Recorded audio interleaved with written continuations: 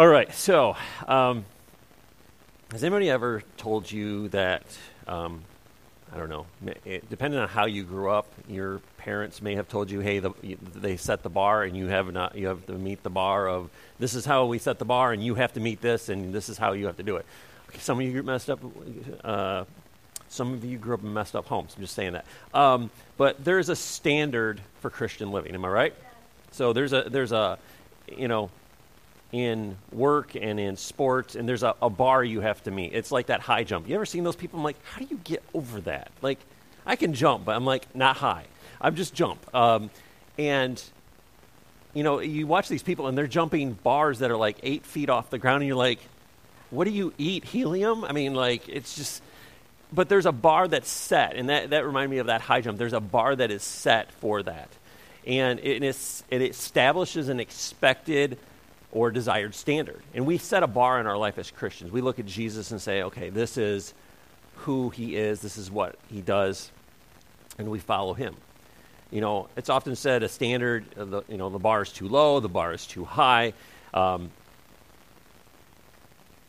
So I think I'm going to title this message, just to make people angry, Meet Me at the Bar. That's going to be a good one.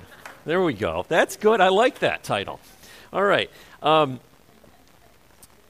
But we look at the bar, and the bar is Jesus Christ. And no one can ever reach that, right? We can never. You don't like that title? You'll get over it. Yeah. So Jesus Christ is the bar. We will never reach perfection. We will never reach Jesus Christ. He is perfect man and never sinned, had a perfect relationship with God, and never failed. He never had flaws. And because he was God and man. And so we look at that and say, how do we attain that? Because for some of us, it looks like I can never attain that. Why even try? Am I right? Like sometimes we look at Jesus and like, I can never do that. So if I can't attain that, why even try? You ever had, you guys remember when you were in high school or maybe you get out of school, you have someone that you're competing against and they're better than you and you can almost meet them, but you never can step over what they do. They're faster than you. They're smarter than you. They can jump higher than you, whatever it is. And you always have that one person, and it's always like, if I keep trying, I might be able to do it. But sometimes in your life, you're like, if I can't do this, then why even continue trying? And I feel like some Christians are that way. All right. So, but sin set the bar really, really, really low. It's like, hey, sin, there we go. I stepped over. I'm at the bar. There we go. I'm good. I can do this. It's set it so low that we can walk over it. But Jesus came to set a new standard, a new bar, and say, this is what the standard is, and the standard is holiness. And that's unattainable to reach. I'm just letting you know. We can never reach perfect holiness because we are not God. But only the blood of Jesus causes us to be holy in the sight of God. Nothing else we do will cause us to be holy in the sight of God. It is the blood of Jesus, the only thing that causes us to be viewed by God and say they are holy, because his blood washes us of all imperfection and sin. But doesn't give us the ability to say, okay, well, Jesus' blood washed me. I can now live however I want, because the blood of Jesus, it's like, oh, I sinned. Now I'm just going to step into the blood of Jesus. It washed me. Now I'm good. Go out and sin. Now I'm going to step back into the blood of Jesus. No, it doesn't work that way. Paul says, are we going to continue sinning that we may cheapen God's grace? No, we don't. But we'll never reach perfect. I'm just letting you know. Not to really be a downer on this. You're never going to reach perfect. But you're going to slip. You're going to stumble. Sin is going to be part of our walk on earth. It is just that way. We live in a fallen world. It's not that we go and look for it, but it will happen. But there's a difference between choosing a lifestyle of sin and sinning. A lifestyle is I'm consciously making this choice to go against what God wants, whether you know God or not. There's something inside of every person that is this checks and balances in our spirit, that whether you know God or not, you know it is wrong, but you still do it. And there's still that way in our spirit too. You guys ever born again, washed in the blood of Jesus, and chose to do something you know you shouldn't have done? Said something you shouldn't have done? Yes, we all have. That's called being human. But the grace of God and his forgiveness brings us back into personal relationship and perfect relationship with him. When we are washed in the blood of Jesus, it brings us into that face-to-face relationship with God. So 1 Peter 2, 1 through 3 says this, so get rid of all evil behavior, be done with deceit, hypocrisy, jealousy, and all unkind speech. Like newborn babies, you must crave the pure spiritual milk so that you may grow into the full experience of salvation, crying out for this nourishment now that you have had a taste of the Lord's kindness. So, when you look at that, it says get rid of all evil behavior. I was looking at that and I'm like, okay, we say get rid of, right? We say, oh, I had a bunch of stuff and I got rid of it and I brought it to Goodwill. Or I had a garage sale and I got rid of it. And a lot of people think, oh, it means moving out. But actually, the older definitions actually mean to deliver or rescue from. Think about it. Knights going into a fortress. I rid them of the evil ones. They vanquish the evil. No, I'm just kidding. Anyway, sorry. That was cheesy. But it actually means to deliver or rescue. That's they call it archaic version of it. Apparently, Webster knows better now that it's 2022. So, but I'm guessing from probably Hebrew and Greek, it means to rid or rescue. And I thought that was cool because Peter's not saying, hey, pick it up, put it in a trash bag, and dump it off somewhere else. He's saying that rescue yourself, deliver yourself from this. And that's the thing is, as Christians, we've already been delivered from it. We've been delivered from these behaviors. It's our choice to dig back in that trash bag and pull it back out. But then he goes, get rid of these things. He says, like newborn babies, you must crave the spiritual milk.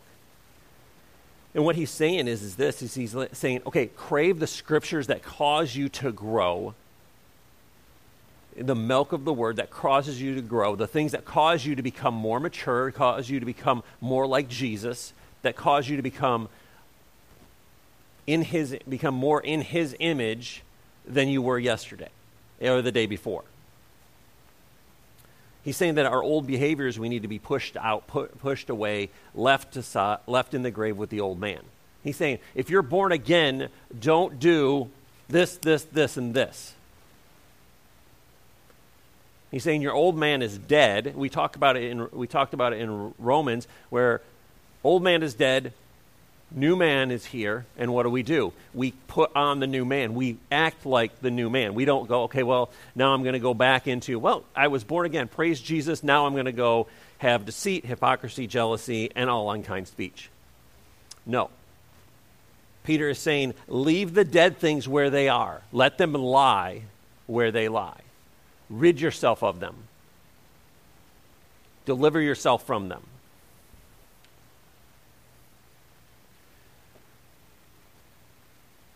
He's saying you're born again. There's no reason to carry those and to act like that and to talk like that and to become that.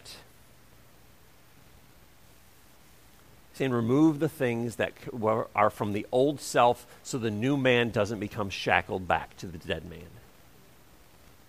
He's saying, okay, yeah, you can carry those, but you're going to be it's like being shackled to a dead body on the ankle and you're doing this. Yep, I love Jesus, but you're still dragging the old man around.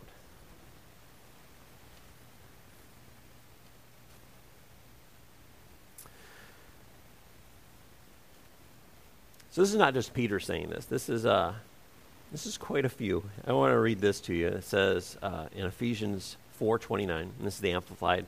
He says this. He says, do not let any unwholesome, foul, profane, worthless, or vulgar words come out of your mouth, but only such speech that is good for building up others according to the need and the occasion, so that it will be a blessing to those who hear you speak. That's really, really powerful. Paul's saying, don't let crap come out of your mouth. Start to process that in your brain a little bit. Don't let word vomit, anger, jealousy, think about what you're saying. Let the Holy Spirit control what you are saying. But what happens is we say a bunch of things, and then the Holy Spirit's like, oh, now I'm listening to the Holy Spirit. Now I have to go back and apologize. How much greater would it be not to have to swallow your pride and go back and apologize than it would be to let the Holy Spirit help you and lead you so you don't have to say those things? Okay, by a show of hands, everybody raise their hand. All right. Yep, everybody just raise your hands. You've all said something mean and unkind to somebody in your life. Okay, there you go. You can put your hands down. I wasn't waiting for some of you to be like, no, that's not me. I'm not going to raise my hand on that one. So, if you didn't raise your hand, you're still guilty of that. So, but the blood of Jesus covers it. That's okay. But Paul says, don't let unwholesome, profane, rude, disgusting things come out of your mouth. Paul's saying, leave the dead things where they're dead. Leave and allow alive things to flourish in you. You ever tried to take a dead plant and put it in fresh soil and put some, Miracle Grow on it and throw some water and go, why is this not growing? That is what we are like when we pick up the old man and we're like, why is this not growing? Somebody's done that, I'm pretty sure. How many of you guys, we got a couple people that are guilty of trying to raise a dead plant for life. Jesus says that we can bring, call life, but I don't know. If that plant is dead and wilted and gone, it might just be gone. So Miracle Grow doesn't really work too well when it's dead. But Paul is saying, leave the dead things where they lie. Don't allow those things to come out of your mouth. Start acting like Jesus. Paul said, what do? I follow Christ, so follow me as I follow Christ. So that means in the way he acts, the way he speaks, the way he carries himself, how he ministers to people, how he talks to people when he goes to the grocery store. You ever been in line at a fast food place? And you get up there and the person's like, what do you want? And you're like, I'll have this. Okay. And they just hand you your seat. Nothing. We just move on. And you're like, oh, okay. So the moment I see that, I instantly go, how's your day going? I'm going to draw something out of them. Whether it annoys them or not, I'm going to draw something out of them. Because you know what? Our job is to not give them the same response they give us. Our job is to leave the dead things and say, you know what? Hey, I'm going to be better than the way I'm treated.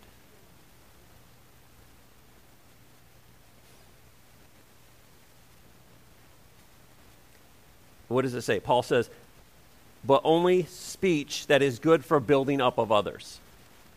Anybody ever talked bad about you? Anybody ever talked bad about you and you deserved it because you did something bad before they talked about you?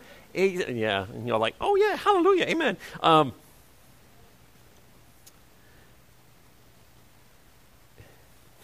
You earned that one. Here's the thing is, they will talk, if you haven't done anything wrong and they talk bad about you, congratulations, you're a Christian. They will talk bad about you. They will hate you. They will hate you because of him, he said to his disciples. They will hate you because they hate me. You may not do anything but say, I love Jesus, and they will hate you. They will talk bad about you. Oh, they're just those religious people. They love Jesus. I said this a couple weeks ago. People hated us. Well, I don't like them because they like Jesus. Well, big whoop, I don't care. If you don't like me because I love Jesus, I don't need you around. That's called a wall.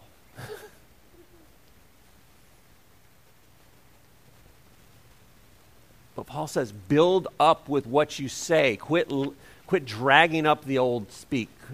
Quit dragging up the old tongue, the old language that you used to speak before you were born again. Start speaking what the kingdom speaks. Start speaking what Jesus speaks. Start speaking what God speaks over you to people around you.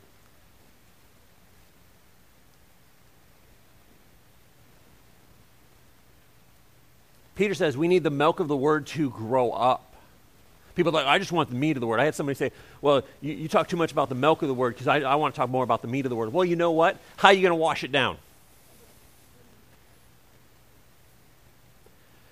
That's the thing is we need the milk of the word to remind us so that when we are in the meat of the word, it brings back. Do you guys ever read a scripture that was really intense and you're like, oh, wait a minute, that's just, it's a really complex scripture, and you're like, I don't really quite know what to do with that. And then God reminds you of the milk of the word that applies to that and brings you back to it and say, oh, this is how God works. This scripture was really complex. I didn't understand it, but then the milk of the word that raised you up will remind you and explain to you through the Holy Spirit what God is saying to you in that scripture.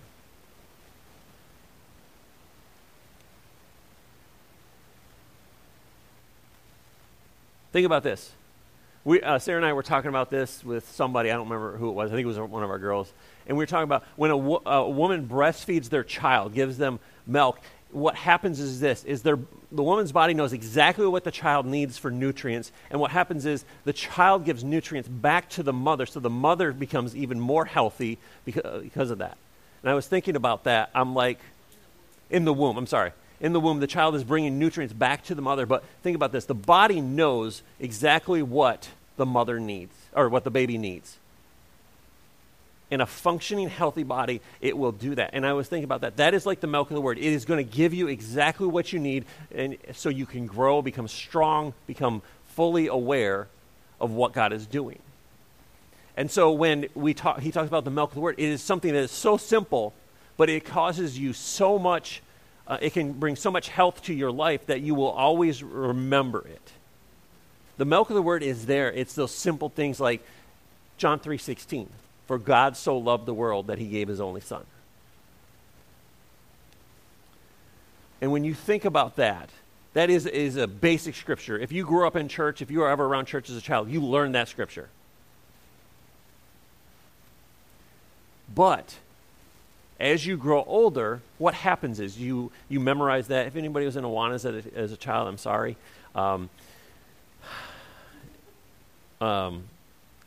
There was some good to it, though. You learned scripture verses. You had to wear those really stupid vests, but you learned your scripture verses. But what happens is this, that stays with you. The milk of the word stays with you. It becomes a second nature to you. And so what Peter is saying is he's saying the milk of the word is going to stay with you the rest of your life. When a child breastfeeds, it gives them what they need, and it causes something inside of them that is going to give them health for the rest of their life. And so that milk of that word is like John 3:16. For God so loved the world that he gave his only son, that whoever believes in him shall not perish, but have everlasting life.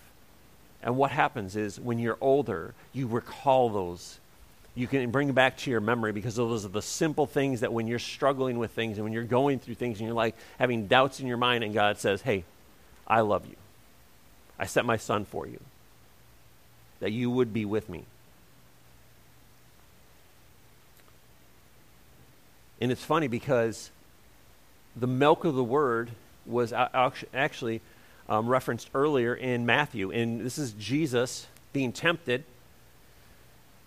And the devil's like, hey, these stones here, just turn them into bread and have lunch and you'll be fine. And Jesus says, it is written, man shall not live on bread alone, but every word that proceeds out of the mouth of God.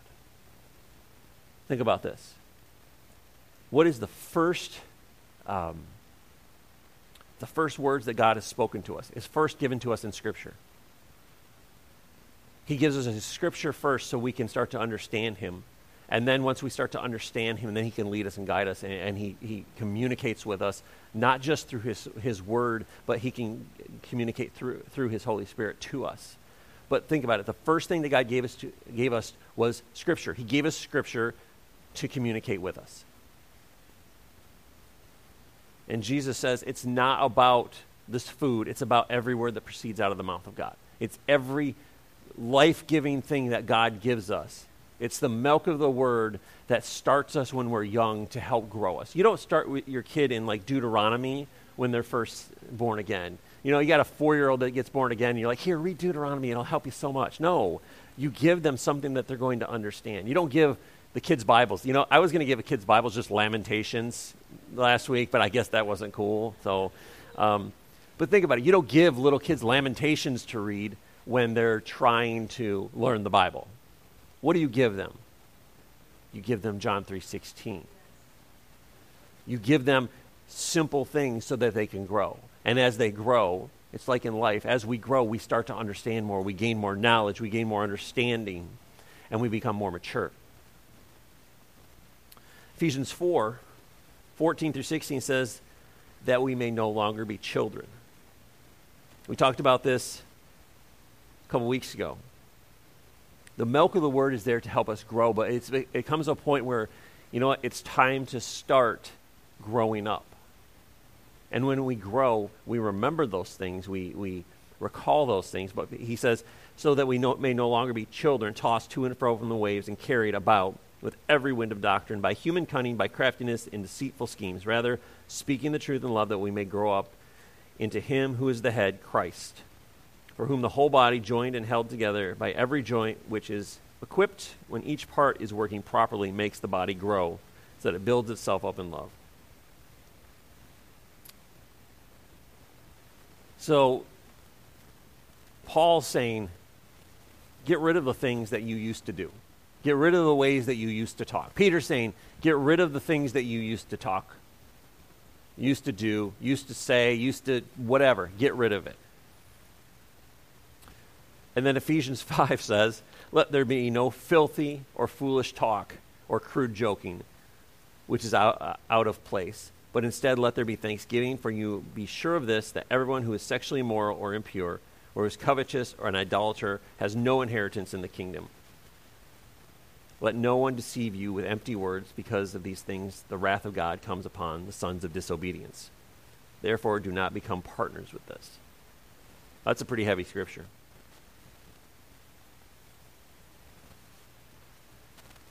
Think about it. Your words have the ability to create life and create death. You ever talked down to a situation and it just got worse?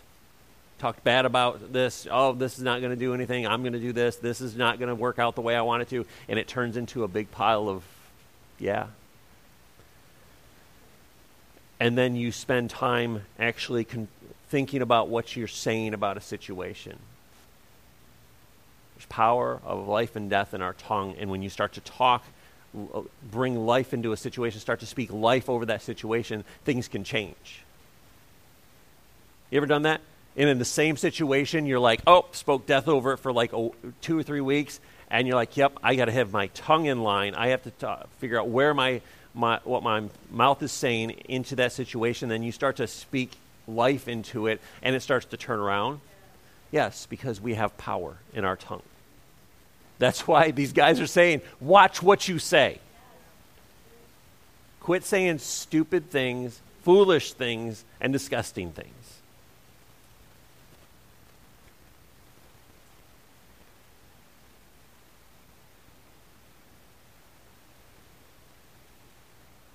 Colossians 3, I'm going to read that for you guys. Not the whole passage, but what's the heading above verse 1 for most of you? Colossians 3.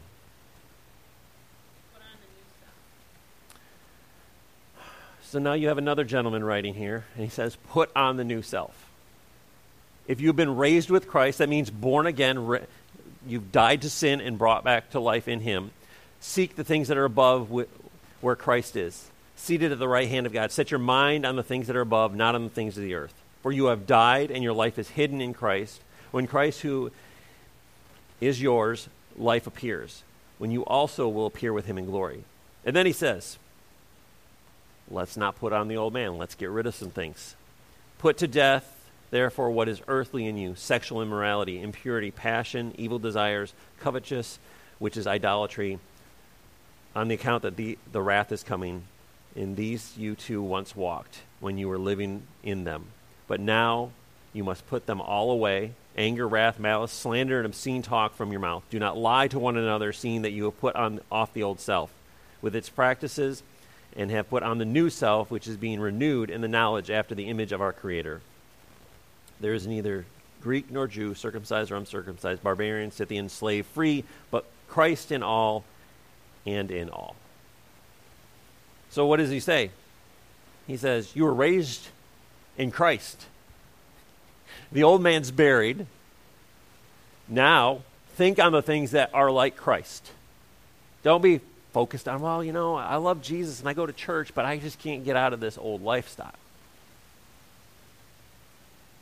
He says, set your mind on things that are heavenly, not earthly. And that can be a whole vast, we could go on for a couple weeks on just that passage of what he is actually talking about as in earthly things. But he says, for you have died and your life is hidden in Christ. So that means the old man is dead. Now we are alive in Christ Jesus. That means we live and move inside of Christ Jesus. In his blood, inside of what he has done, inside of the grace that has been extended to us, we move inside of Christ Jesus. Then he says, get rid of even more stuff. I think that's a pretty common scripture, pretty common consensus throughout most of the New Testament after Acts is, get rid of what is going to cause you to stumble. Get rid of what is going to cause you to lose the witness that you have. It's going to cause you. You guys ever talk to somebody and like, I'm a Christian, and then they're like shocked and awed that you're a Christian? Like, what? You're a Christian? And not in like, oh my gosh, you're a Christian. I knew that. It was so, I'm just kidding. It's the fact that when you tell them you go to church, they're like, oh, you go to church? Shoot, I ain't going to church. I'm just saying. But if your life doesn't represent Christ and you're like, oh, you need to come to church, and they're like, you just as messed up as me, fool. That's why Paul, that's why Peter, that's why all these writers are saying, get rid of the things that hinder you. If you can get rid of those things, how much easier is your life going to be? How much easier is it going to be able to move inside of the flow of the Holy Spirit? And when he leads you, you can live. But we want to I want to move in the Holy Spirit, but then, I want to say some things to people when they're driving and, give them the Michigan salute when they pull in front of me and tell them where they're going to go. But I love Jesus, just not you. Here's the thing is, if we love Jesus and we don't love them, it's called being a hypocrite. Because Jesus loved us while we were stupid, sinning, living a life that was completely opposite of the way he wants us to live. And he said, okay, by the way, you can come on in. I love you. But we're like, I can't extend grace to that guy that pulled in front of me at the Walmart when I was trying to get gas because it was 2 cents cheaper than the place down the road, and I just drove 6 miles. They're like, I love Jesus, but this idiot in front of me, I want to run him off the road. You know it's true. Y'all been in those parts. Y'all drove 6 miles to get 2 cents off gas, too. I'm just saying. And they're like, oh, that idiot in front of me pulled in front of me in the gas station. And, you're like, well, I was going to go in and get something from the gas station. Now I can't because I got to wait for this person. Or you can't find a parking spot because somebody pulled in. You're like, this idiot over here pulled in front of me, the one parking spot. Now I got to walk 3 extra feet. I'm going to tell him what he is because he took my spot. If I didn't have my handicap sticker with me, no, I'm just kidding. I should have brought it with me. I could have parked up front. No, I'm just kidding. Don't do that. What the writers are saying is, quit thinking this way. Quit acting this way. Be transformed by the renewing of your mind, that you may prove what is the perfect and acceptable will of God. That means you can prove that God is living inside of you and that his will is flowing through you and in you. But you're like, well, no, I love Jesus, but I can't love them because they did this, or they sinned, or they lived this lifestyle, and I can't be associated with them. I don't see anywhere in the Bible that Jesus said, well, I can't really be around you because you're this way. He called them out. Zacchaeus, woman at the well, hey, I see what you're doing. It ain't good, but I'm going to have dinner with you, and we're going to work on it.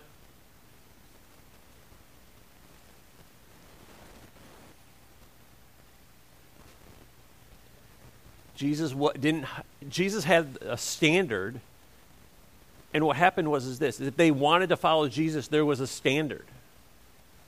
There's probably a lot of people who loved Jesus but weren't willing to follow him. They loved to watch from a distance, watch his miracles, watch him heal people, watch him feed 5,000. Like, oh my gosh, he just made that. It's still warm, the bread. No, I'm just kidding. Bread probably wasn't still warm. It didn't smell like Subway bread either. So, but people loved watching Jesus from a distance. They're like, oh, I love Jesus, but I can't quite make that step to follow him. You look at the rich young ruler. Love Jesus. Oh, I love you, Jesus. I want to follow you. What do I have to do? Jesus is like, just give up your wealth. And he couldn't do it. It says he went away and he was upset and he was grieving because he couldn't give up what he had. I always tell people when they're young and they're getting married, I'm like, money ain't nothing. It's going to come and it's going to go. And it's going to go quicker than it comes. But that rich young ruler went away and he was sad because he couldn't give it up. And Jesus says it's easier for... Yeah, I'm sorry. I just lost my train of thought on that one. So anyway, it is very hard for someone to get to heaven. Let's just put it this way. It is very hard for someone to get to heaven that has their dependence upon their money. When their dependence on their money overtakes their dependence upon Jesus. I was thinking about this, we got this group of people at my work and they played a lottery and they're like, it's $600 million. I'm like, oh, that'd be nice. I'm like, but where would my dependence on God's providence in my life? Where would be him supplying when I have a need? I wouldn't have a need. I would just be like, oh, I need a new car. Okay, burn this one down. Let's go get a new one. Oh, it needs a new tire. Burn it down. We'll get a new one. We got 600, whatever. That's the problem is we become so dependent on the money and so reliant upon it that our reliance goes away from Jesus.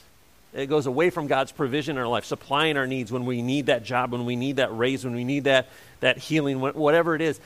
It becomes so easy to just push it off. Oh, I got the money to do that. I don't have to believe for anything. I don't have to trust God for anything. I don't have to, I got enough money. I don't have to believe God that he's going to supply my need because I don't have a need anymore.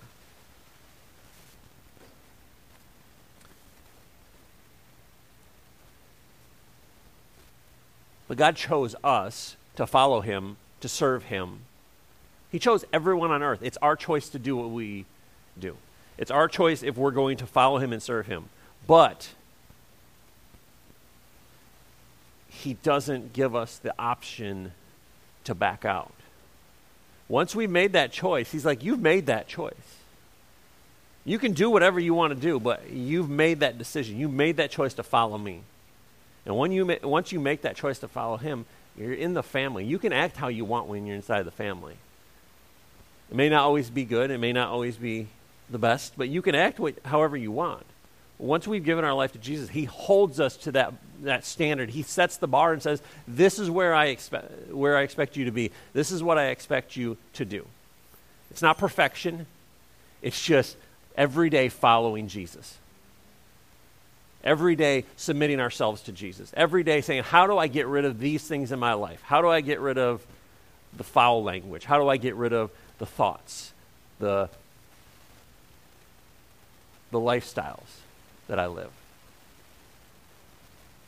I mean, it's pretty straightforward in Colossians, and he's like, hey, get rid of impurity, evil desires, covetousness, idolatry, sexual immorality. I mean, that pretty much covers the gamut of most things right there. So, when we look at it, the bar is not set too high. The bar is Jesus Christ, but it's not like, oh, he's just sitting there watching us going, you're never going to get it. Jesus is walking with us, guiding us, leading us, saying, you're walking with me. I'm going to lead you into holiness. I'm going to lead you into a lifestyle that is pleasing to me, that is honoring to me, and gives glory to my Father in heaven. Thank you. So when Paul's saying, hey, give up these things, get rid of these things, when Peter's like, get rid of this stuff, don't do this, it's all for our benefit. It's not like, well, I'm going to control you and tell you what to do. No, it is for our benefit. God does nothing for us that is not good, that is not for our benefit. Even though it may seem like it's at that moment, God does it for our benefit. Sometimes pain is for our benefit. When our kids are little and they're being stupid and running towards the road, what do? You introduce a little pain, and they understand that that doesn't work too well. Sometimes there's a little bit of pain in our relationship, and all the parents are like, I did that. Sometimes there is pain in the relationship with God, but it's not a pain of him punishing us. It's him disciplining us and saying, this is the proper way to go. This is not where you need to be. It might be painful in that moment, but understand that God does it for our benefit and because he loves us. He's not punishing us. He's correcting us and disciplining us. There's a difference between punishment and discipline. Punishment is, I could send you to hell right now if I wanted you. Discipline is I love you, quit being stupid. Don't say that to your kids. Please don't say that to your kids. That's how God says it to me, though. Because I'm pretty, if you haven't noticed, I shoot from the hip pretty much, and I'm pretty blunt with most of you. So that's how God says it to me. He's like, I'll be doing something. He'll be like, stop being stupid, apologize to your wife. I'm like, I don't want to. Yeah, but anyway, that's why the writers in the New Testament are telling us, get rid of these things because they are a hindrance to you. They cause no benefit in your life. They do not cause you to grow. They're causing you to stay in the tomb. You are picking up the old man. You are carrying that old man when you do these things. It is for your benefit that they write and tell you this. Get rid of these things. You will grow from these. When you get rid of these things, something new will grow in your life. The problem is we try to water the dead things and hope that they're going to grow. And what happens is there's no space for the new things to grow.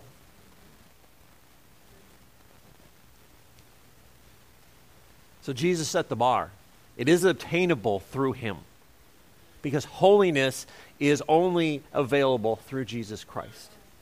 Because the blood of Jesus makes us completely holy in the sight of God. We cannot contain what he has done on the cross. We try to, my sin is just too much for Jesus. Oh, quit whining. It's not. Your sin is not new. There's been somebody through the last how many thousands of years that's done your sin and added on top of it. I'm going to plus one that one on top. But what we try to do is my sin's just so great that Jesus' blood didn't cover it. And he's just like, oh my gosh. I just see him sitting up at the right hand of the Father going, do you hear that? And then they're whining about my blood's not sufficient enough to cover their sin. He's like, they crazy. He's like, what are they smoking today? But Jesus' blood is sufficient for all sin. It covers all sin. It covers all lifestyles that may have been in the past. It covers all things that may have been said in the past. Doesn't mean you don't go back and ask for forgiveness for the things that you have said to people, but it covers. It covers those things. And when we repent and when we turn from our sin, repent means to turn. Doesn't mean to kind of turn and just keeping an eye on the old lifestyle. The problem is the old lifestyle is like tapping you on the shoulder and you're always like,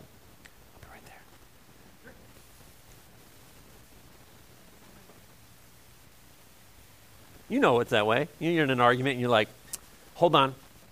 Come on up. I just told them where to go and what to do. Oh, but Jesus, forgive me.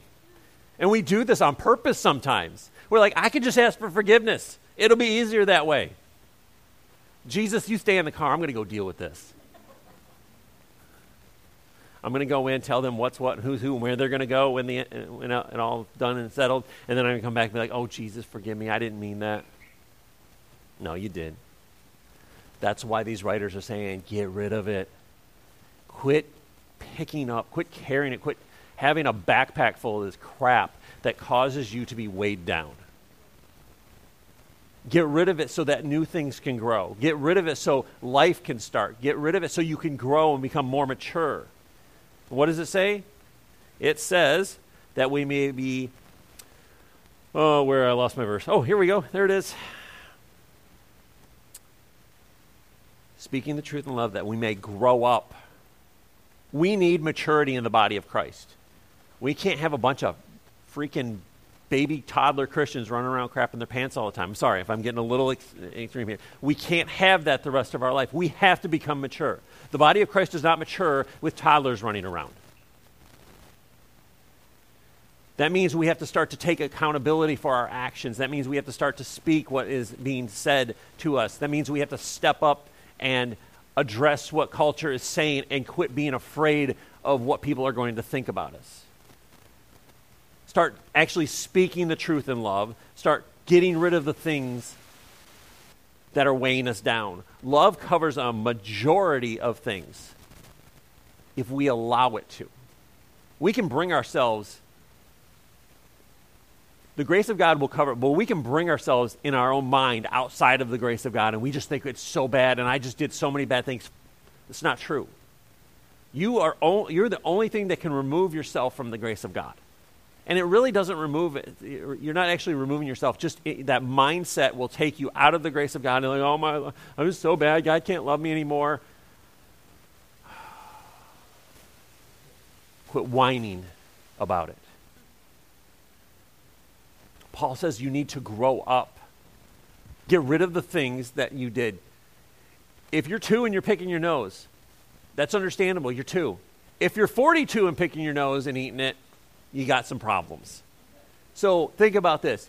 The things you did when you were a baby Christian, when you were first born again, okay, it's understandable. You're going to remember things, but you cannot continue to live a lifestyle of that, of every week coming up to the altar, I just sinned. And we have to start to grow up. We have to start to mature. We have to start to get rid of dead things, because dead things that are in a garden do not allow new things to grow.